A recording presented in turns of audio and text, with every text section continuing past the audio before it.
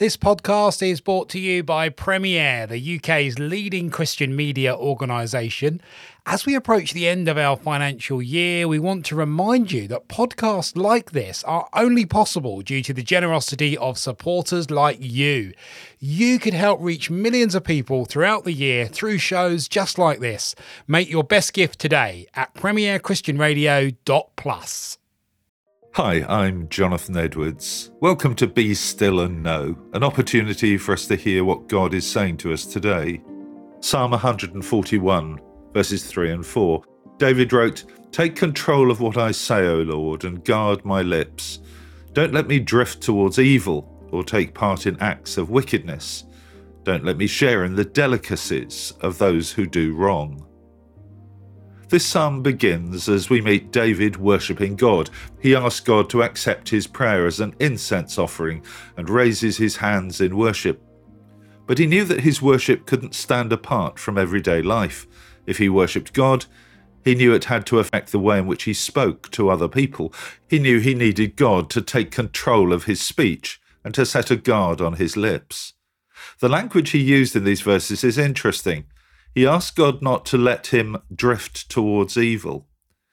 When we sin, it's normally part of a process in which we have gradually moved towards sin. Perhaps we were just a bit annoyed by something that someone said, and then we felt unhappy with them, then really annoyed. Eventually, we snapped. It's all too easy to slowly and subtly drift into evil. David also saw the danger of spending time with the wrong kind of people. Having meals with others sounds innocent enough, but if we spend too much time with people whose language and actions are evil, it will have an effect on us. The writer of Proverbs summed this up with typical bluntness. He wrote, "Walk with the wise and become wise. Associate with fools and get in trouble." The Apostle Paul was also more than aware of the danger of bad company.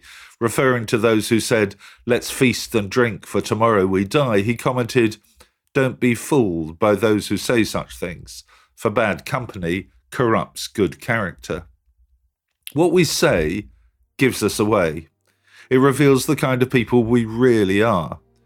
We need to make sure that we're living so close to God that our words reflect Him and His love for the people around us. Let me pray with you. Loving God, help us to use our words wisely and lovingly.